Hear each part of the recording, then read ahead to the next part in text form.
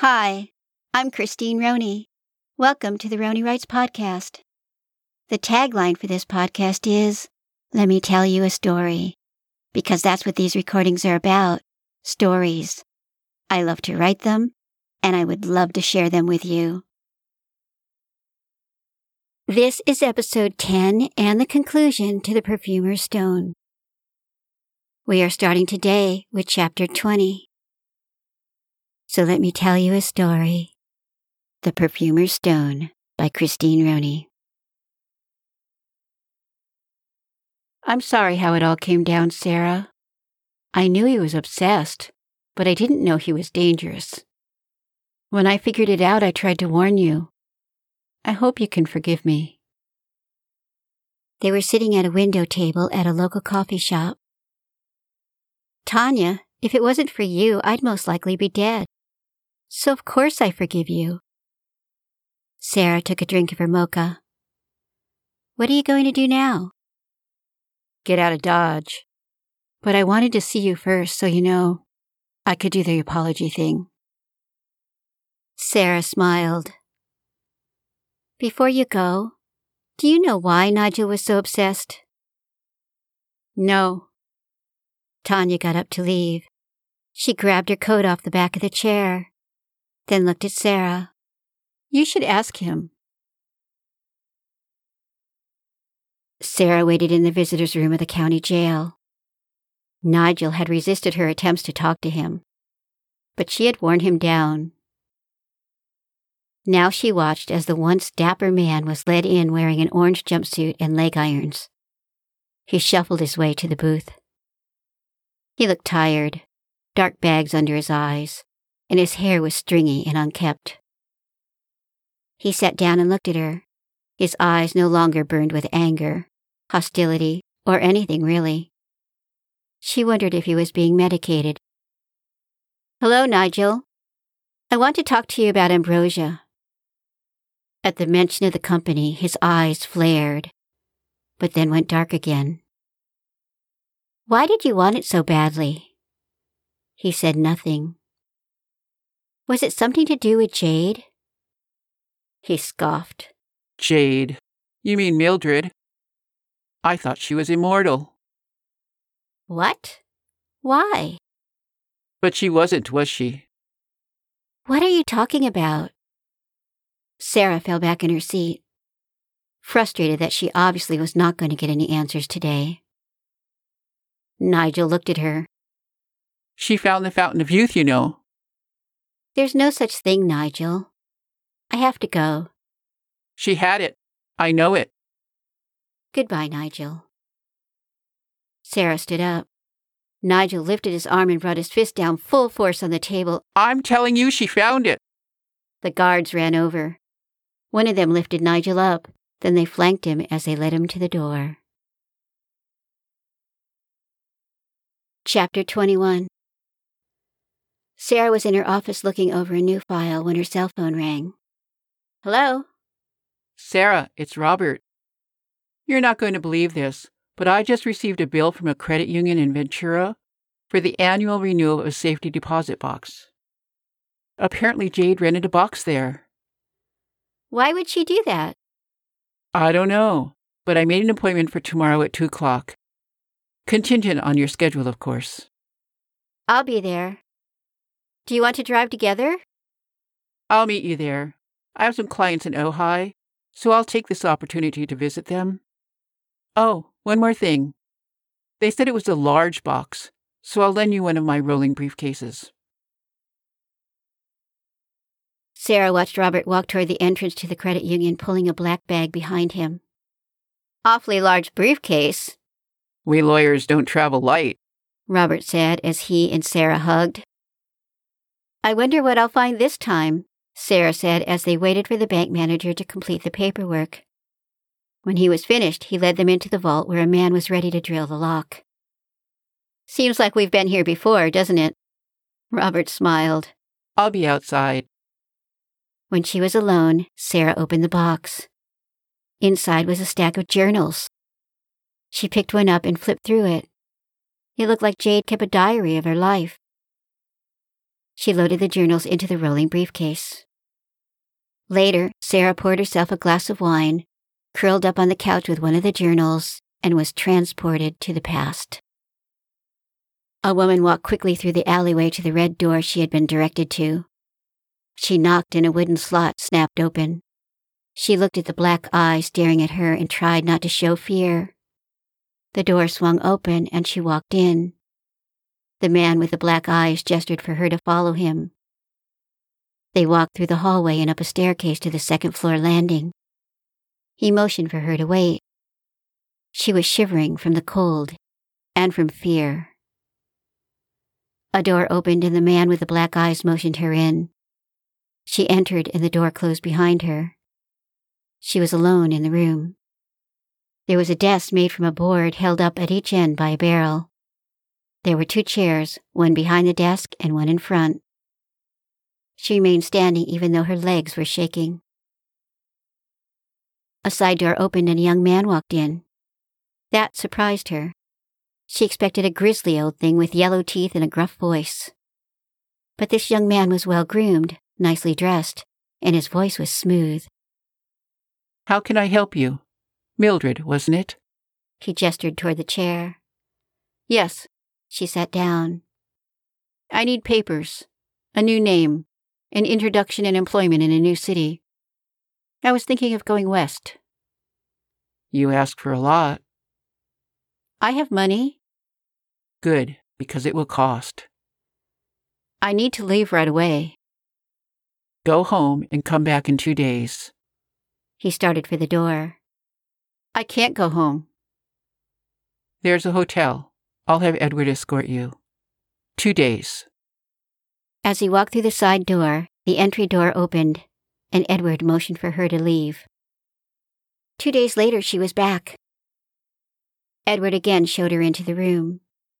She waited for the side door to open. It didn't.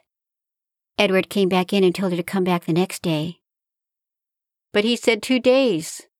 "Come back tomorrow." She left, bewildered and scared. She needed to go away from this place. She went back to the hotel. She was having tea in her room when there was a knock on the door. It was the young man. Surprised, she let him in. "Forgive the intrusion, but I have your papers." "I thought I was to get them tomorrow." "There was a problem, but it was solved, and I know you want to leave right away. Although I would caution you to wait for morning, as it is not safe to travel at night in this area." "What was the problem?" "Your, shall we say benefactor, arrived late with the money." She stared at him. So young. But he showed. "Yes, and he asked me to give you this." He held out a wrapped package. She took it. "What is it?" "I don't know, but he was insistent that I and no one else give it to you." She looked at him, curiosity burning inside of her. He said, and I quote, "Tell her to use it wisely." Curious. "Yes." She stood up. "Thank you for delivering the papers and gift." He nodded and left. Mildred put the package on the table. She picked up her tea and took a sip. She stared at the package, wondering why she was reluctant to open it. Charles broke her heart, and somehow this gift was supposed to make up for it?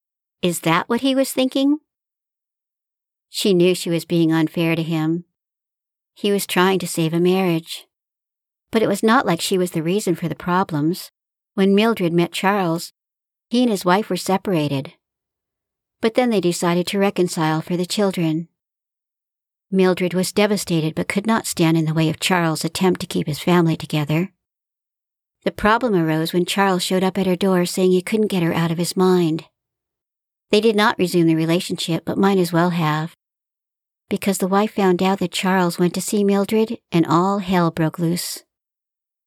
She was ostracized and forced to leave her home and make a new life.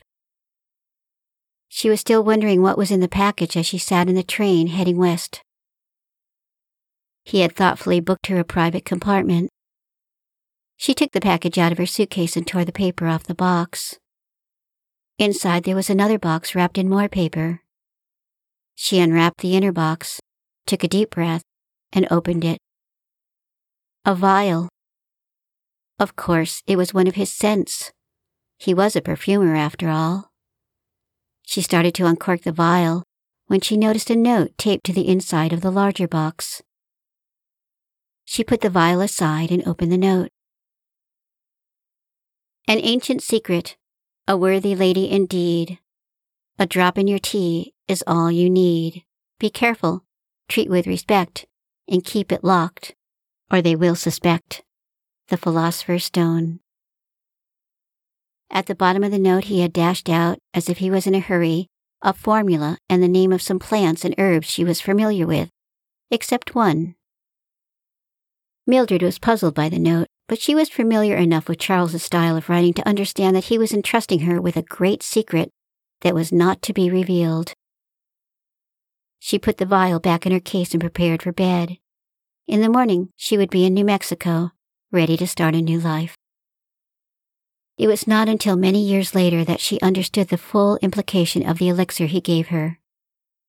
She didn't age. She didn't get sick. It was the fountain of youth. The problem arose when she was around 50 years old. People started talking. She went home one night and her house had been ransacked. They thought she was a witch. They were looking for evidence of witchcraft. She moved on. She learned how to create false identities. But it got more complicated when computers entered the picture. At first it was simply an annoyance, but as computers became more commonplace and tracking systems more sophisticated, she had to go to professionals for her papers. Mildred fell in love during her third incarnation. She had become Lily Thorne, perfumer extraordinaire. She was at a ball when she met him. He was staring at her. When she met his eyes, a small smile played on his lips. She actually felt her heart skip a beat. Thomas was a dashing soldier. He romanced her and made her fall in love with him. They married and had a son. She had to leave, of course, before the secret was revealed. Her disappearance stayed an open case for a long time. Her husband and son grieved for her. It was unfair of her to have married. She outlived them both. She went to their funerals and watched from afar. She vowed never to have to watch someone she loved die again. No more attachments. No more broken hearts. Each new persona Mildred took on created an opportunity for her to live a different life in a different place with a different backstory. The only thing that stayed the same was her distillation of essential oils and herbs. Sometimes that was her profession, and sometimes it was her hobby, while she worked at a, quote, regular, unquote, job. She had so many jobs over the years that she was a master jack of all trades. Sara closed the last journal. Nigel was right. There was a fountain of youth. Jade had the Philosopher's Stone. Her elixir made her ageless. And now Sara had a bottle of the elixir and the formula. Sara went to the beach. The power, roar, and hypnotic motion of the waves calmed her. She sat there, knowing a decision had to be made.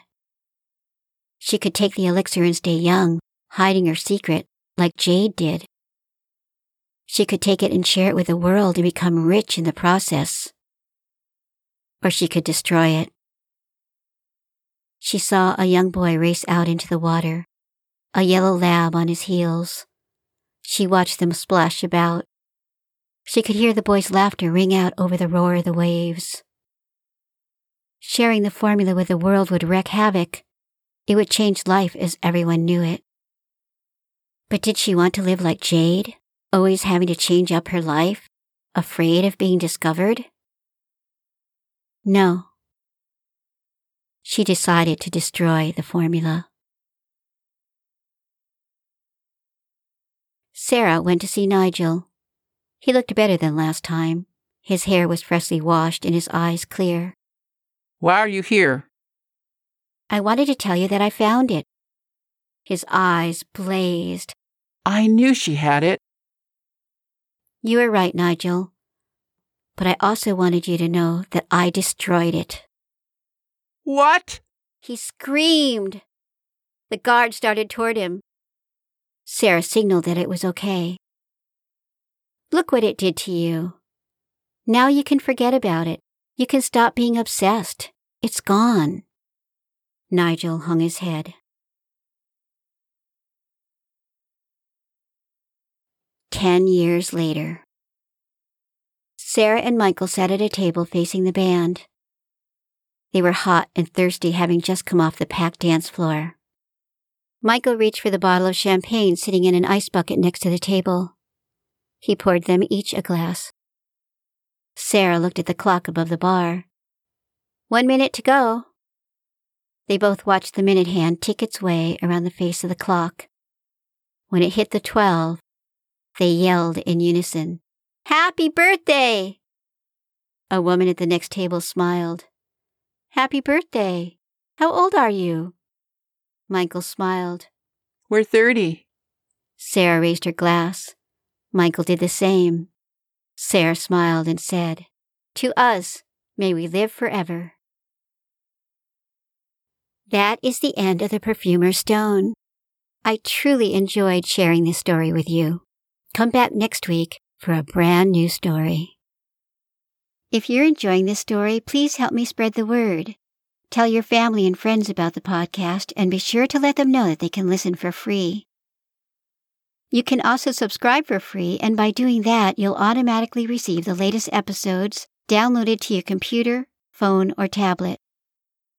Go to my website, ronywrites.com, for more information on how and where to subscribe.